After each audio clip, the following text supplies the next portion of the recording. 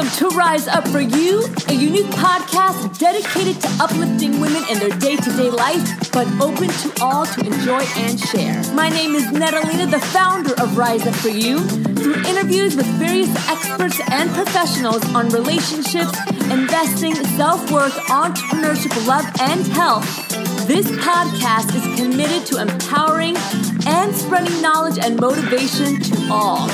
Rise up for you, be better today than yesterday, and prepare for a greater tomorrow.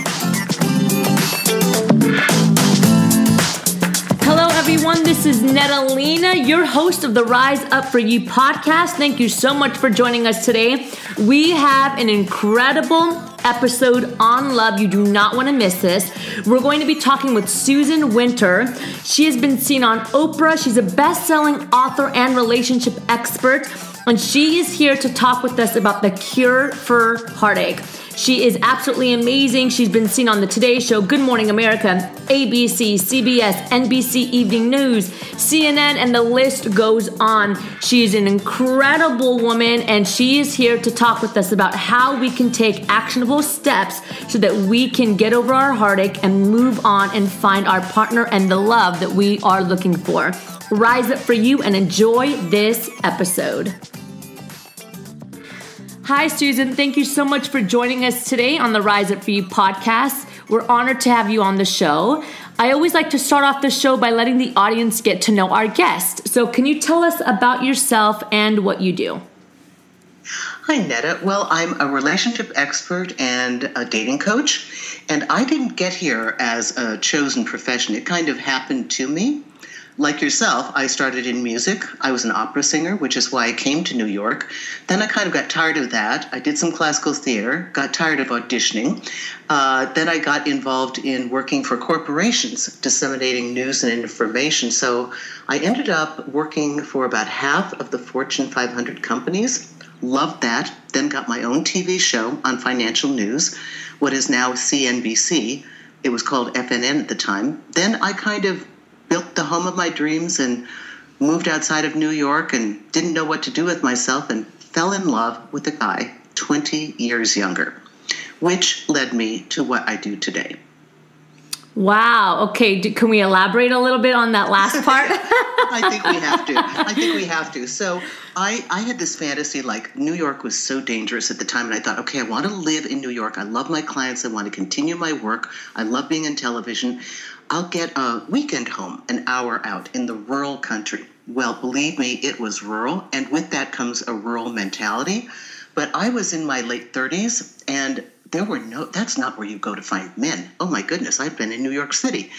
So I get out there and there's nobody to play with. I mean, I love the area and I keep seeing this gorgeous guy at my gym and I think he's like 26, 27. I'd had younger boyfriends, so that didn't really bother me. But as it turned out, all the time I'm talking to him, he's 18. Wow. Then he flips to 19. I was 39 and I flipped to 40. So in this very provincial community, when two people after a year of socializing in the gym fell in love, it rocked the whole community. It rocked his mother. It rocked the girls who wanted to date him. So we lived together and he was, I thought, my soulmate at the time. And it was the most beautiful, incredible relationship that was fraught with so much discrimination and hatred that, it eventually tore him up and I had to leave for his own well-being some 7 years later. But I wrote a book called Older Women, Younger Men, New Options for Love and Romance, just as a one-off, Netta. Didn't think I was a writer, just had something to say. Don't harm these people that really love each other. And it became an international bestseller. And then people started coming to me. I need help. I did it for free. Then I opened a website. Then I ended up where I am today with bigger conversations. Wow. What an incredible experience, though. I mean, for both of you guys. And as you mentioned, the discrimination that I'm sure you guys had to deal with. It was crazy. I really felt like I was in Appalachia, like the 1800s, and I'm the one black man who's living with a white woman. I mean, if they could have killed me, they would have. Right. They tried in every way. And you're going through this trauma, and the rational mind is saying, I understand this is unusual. I understand this is not a common choice. But the persecution did not seem equal to the crime which was two people loved each other, and we looked like normal. I looked much younger, he looked much older, but, it wasn't considered appropriate.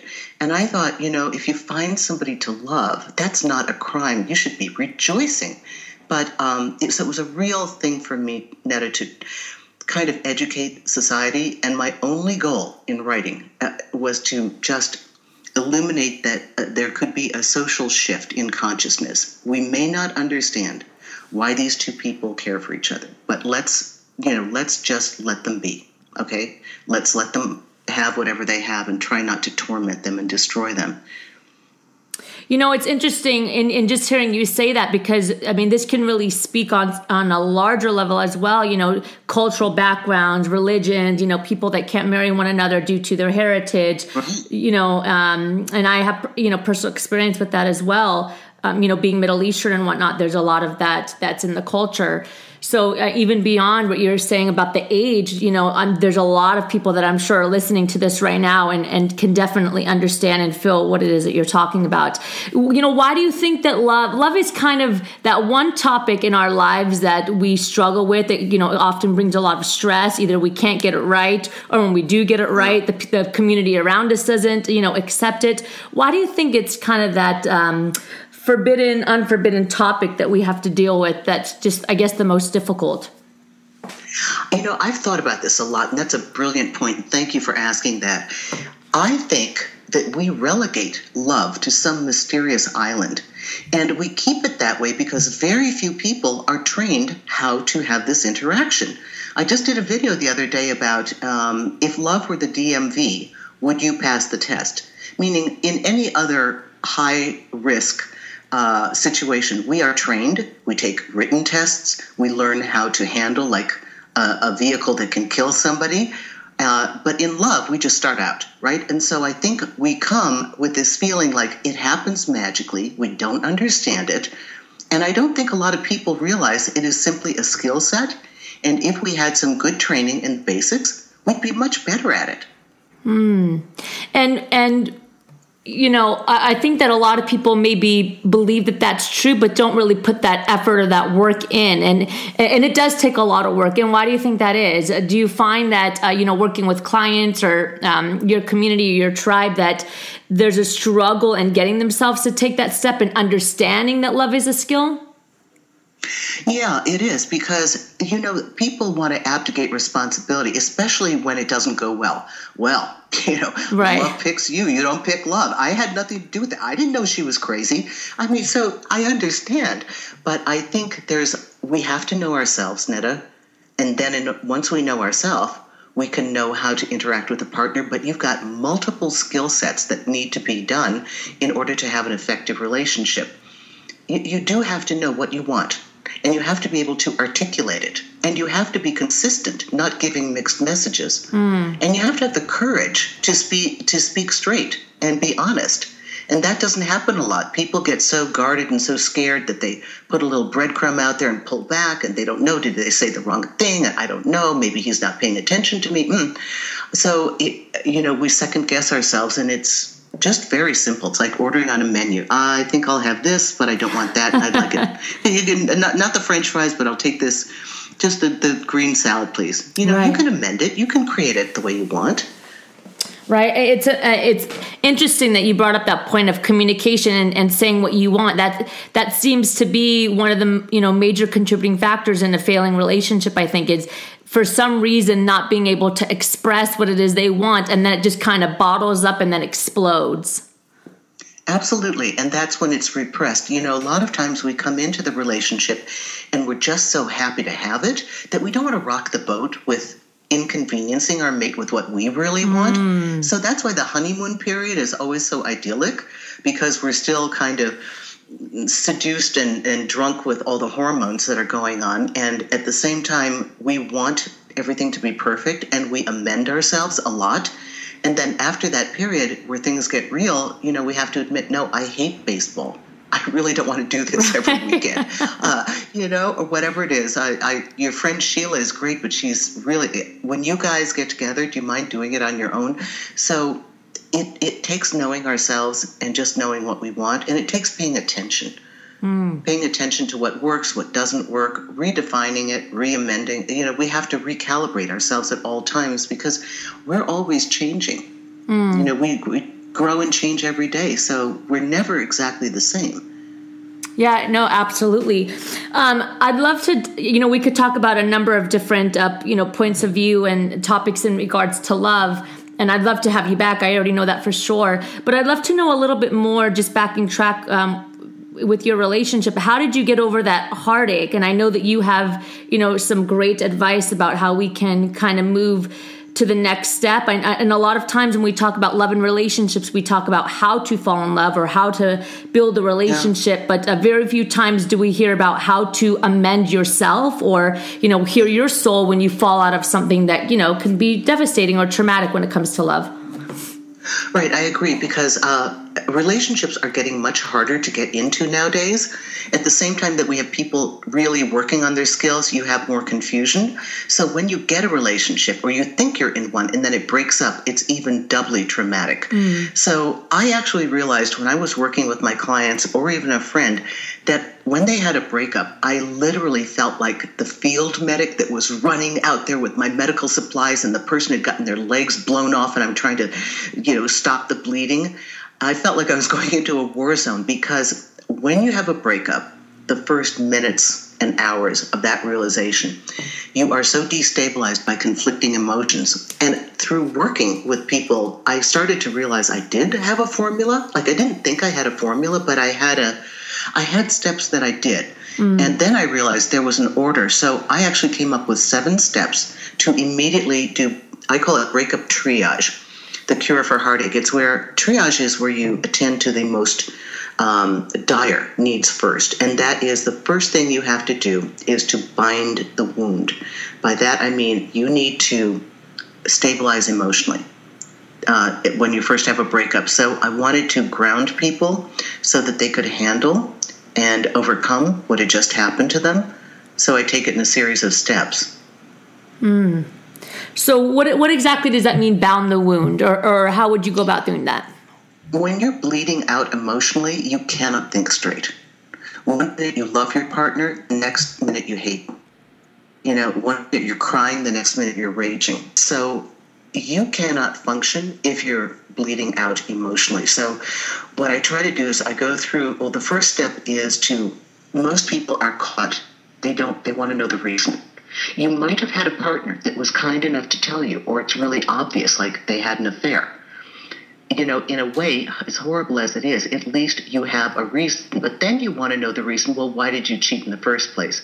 So when a breakup comes, the first thing that we try to do as humans is find a reason. And if you can't find a reason, even temporarily, you can't move forward. You're just going to get stuck. So I have my clients come up, even if it's a one phrase, just for now. We were in different places. They were hesitant. They're a narcissist. I don't care what it is. Just label it. Then we move on to the next step. Now you've got a little patch on here, so you're not bleeding out. And the second step is to go into the loop.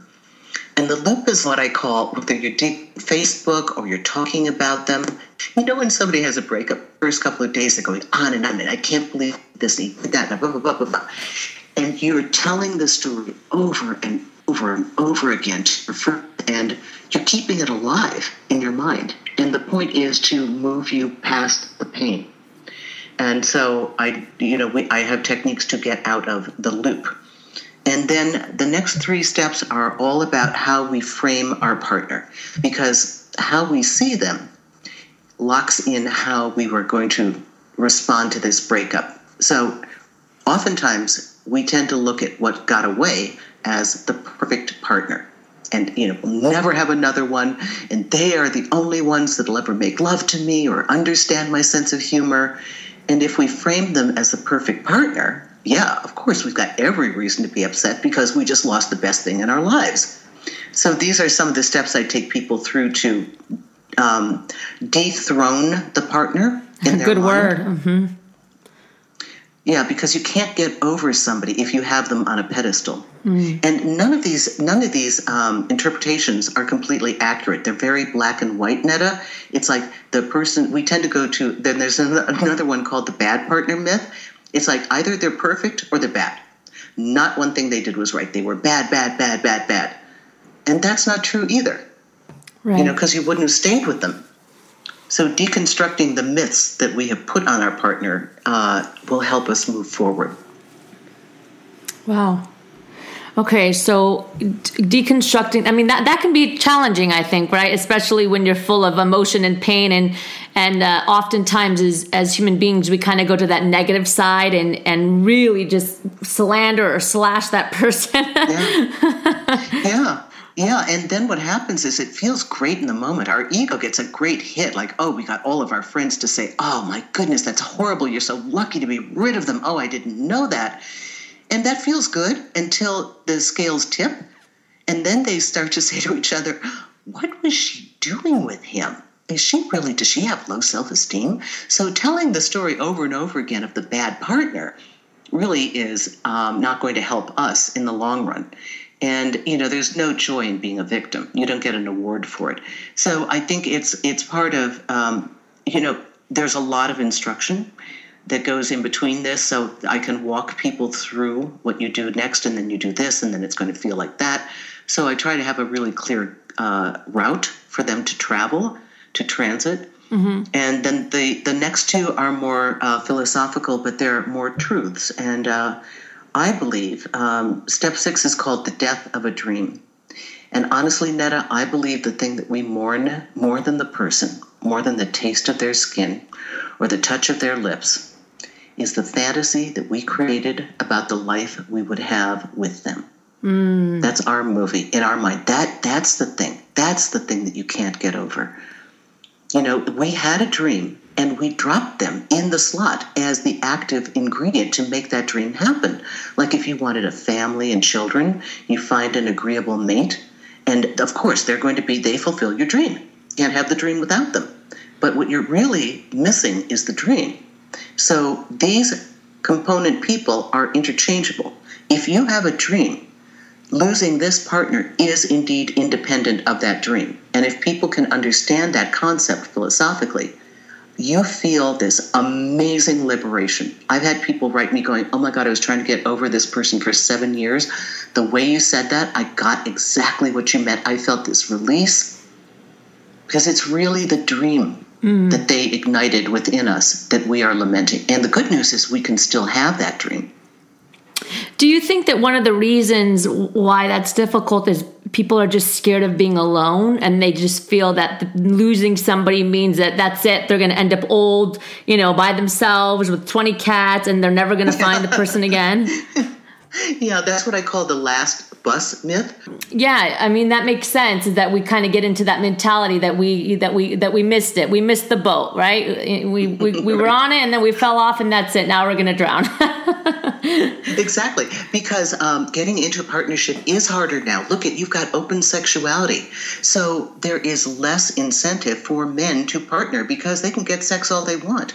So a woman has to be even more clever right now to present who she is and really make a case for why this is a wonderful thing that the man should do. And I think men have also gotten scared of women that have been dumped so many times that they don't even open up anymore. So we've got these two forces that want to be together, that are terrified and burnt out from dating. And I think that when you actually make a connection and it's working and then it falls apart, exactly what you said, you fear you're never going to get it back again. Because never in the history of my working in this field have I had so many clients whose one reason for coming to me was to get back with their ex. Wow. And I think it's because we're not so good at making new relationships in general. Right. So when people get a feeling like, oh, I had some warmth, I had some tenderness, all they want is that person back. The way I would suggest they look at it is, I have achieved this in the physical world. I was able to get into a relationship. So I know how to do this. There will be more. This is my baseline. This is not a one-off. That's the way I look at it from my philosophical standpoint. Yeah, absolutely. And what was the last step? Was that 7 or? Number 7 is what I call you own the bank. And Netta, this was a huge realization. So I had fallen in love with a player, half my age. Of course, that part's not a joke, but I kind of knew going in, but I thought I wanted to test myself. And it's like the guy had all the signs like, dude, I'll sleep with you once, don't expect anything more. And I knew going in, and I thought there's no way I can fall for him, right? But Susan, being Susan, fell madly in love for somebody who was the worst odds ever. But I had the most unbelievable realization. And what we had was an amazing love affair. But at the time that he was fighting it, I kept thinking, okay, I still feel love. He's not in my life. And I thought, why is this happening? You can't feel love if you're not in a loving connection. And as I stood at my window at 2 a.m, looking out across Manhattan, I thought, oh my God, I'm experiencing love. This man's not in my life. That means the love is coming from me. And if the love is coming from me, that means I am the origination of that love, and I am the source of that love. So I never felt his love. The only love I've ever experienced was mine. And the profound nature of what I'm experiencing is so great, that means it's at my command. I said, oh my God, I own the bank. I don't need this guy's measly deposit stub. I own the whole bank. I got all the love at my disposal. And that was just like, wow, I was never the same again. It changed everything for me. That's the first time I've heard anybody say anything of that sort, and it's brilliant. Like, wow. Thank you. Yeah. It just came to me because when you're going through these things, when you're a writer and when you're a communicator and when you think the way we do, you think a little bit more deeply. You can't just have an experience and not also be observing it. And it was such a profound moment. And pain will really make you search for answers. And then when you find an answer and you realize it's true, you can't wait to share it with people. But the truth is that the only love we will ever experience is not, it's not to be attributed to that person. And yes, they were the catalyst. They ignited that. For some reason or other, with that person, our heart blew open and we let go. But we're not feeling their love. We are actually feeling our love for them. And you can feel warmth from a person, don't get me wrong, but that powerful love that continues on when they're not there, heartache, longing, that's your love. They were the lucky recipient. They had just walked by, like hit them by like a 2x4. They didn't know what was going on. But once you realize that it's coming from you, you realize that you always have access to it. And literally, I think you can choose to love whomever you want. I don't think love falls out of the sky. I think it's a choice. It could be a breath of a second. But if there's a moment where you let go, or something just lets go inside you. And I think love is a choice, and I think giving it is our choice. Wow. Susan, thank you so much for your time and joining us today. I would love to jump into the power section with you. Can you tell us one book that you've read that's had a massive impact on your life that you would recommend to us? Right. It's a little book the size of your passport. It's called The Mental Equivalent by Emmett Fox. I picked it up outside of a church where they have the little stands with all those little pamphlets for 25 cents. I picked it up in college, read it, and it changed my life. It's the basic philosophy of metaphysics, that what you think is what you create. And nobody had ever told me that. I was in college, and it was like, I knew there was more. I knew there was more to this thing than they were telling me, and that was the door that opened up everything. And what is one thing that you've accomplished that you're proud of? Wow. Things I'm the proudest of, I probably wouldn't share right now in public. The things I've had to overcome in my life, really. I've had, I had a wonderful childhood, but it was incredibly challenging and chaotic in my family of origin.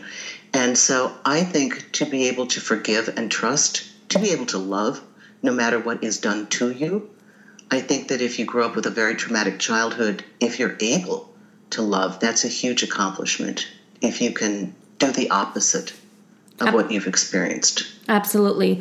And are there any routines that you have in your life that help you get maybe a positive rise? So a daily routine or something that you do every morning?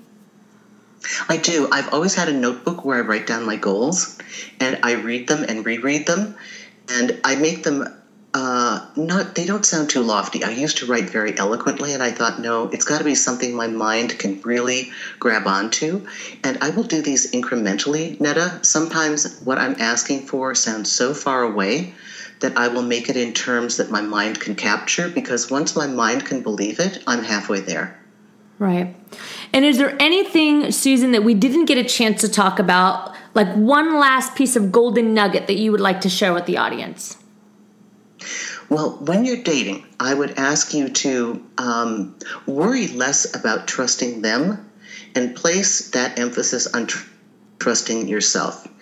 Every day when you go out into the world, you have this brilliant inbred computer, your own little accounting system. It's like the best CPA in the world, and it is racking up data that you're not even aware of as you go through the day. It takes in every bit of information around you. And trust that you have it, and trust that you know that you know. And trust asking yourself. And when you start to listen to yourself, you might find that what you're hearing is in complete opposition to everything around you. And then you know what's happened then. You actually have your own way. Because when you live an authentic life, it will never look or sound like anybody else's. So don't be afraid of that. I love that. Susan, thank you again so much for joining us here on the Rise Up For You podcast. Again, it was such an honor to have you today. How do we stay connected, and how can we support you if we want to get a hold of you? Oh, you wonderful woman. Okay, on YouTube, I have videos I put out 2 a week. I'm actually Susan E. Winter on YouTube. My website is susanwinter.net. And on Facebook, I'm author Susan Winter. But if you just punch in Susan Winter, you're going to see a whole bunch of social media sites come up, and come on board. Talk to me. If you want me to shoot a certain video, come to my YouTube channel and let me know what you want to see, and I'll do it. Thank you again so much, Susan. Thank you, Netta. You're lovely. Thank you so much. I hope you enjoyed that podcast episode. If so, please share it with your friends and your family. You can post it on social media and just help us spread the word. We would really, really appreciate it. And if you haven't already, you can head over to iTunes, subscribe to the podcast, and let us know how we're doing. You can leave us a review and a rating of the podcast, because we would love to know how we're doing, and we want your help to be better. Plus, this really is one of the best ways to support our podcast, Rise Up For You. You can also find us on SoundCloud, Podcast Directory, Blueberry, and of course, if you head over to our website, www.riseupforyou.com, you can check out all of the show notes and listen to the podcast on the website. Thank you again for tuning in to Rise Up For You. Be better today than yesterday, and prepare for a greater tomorrow.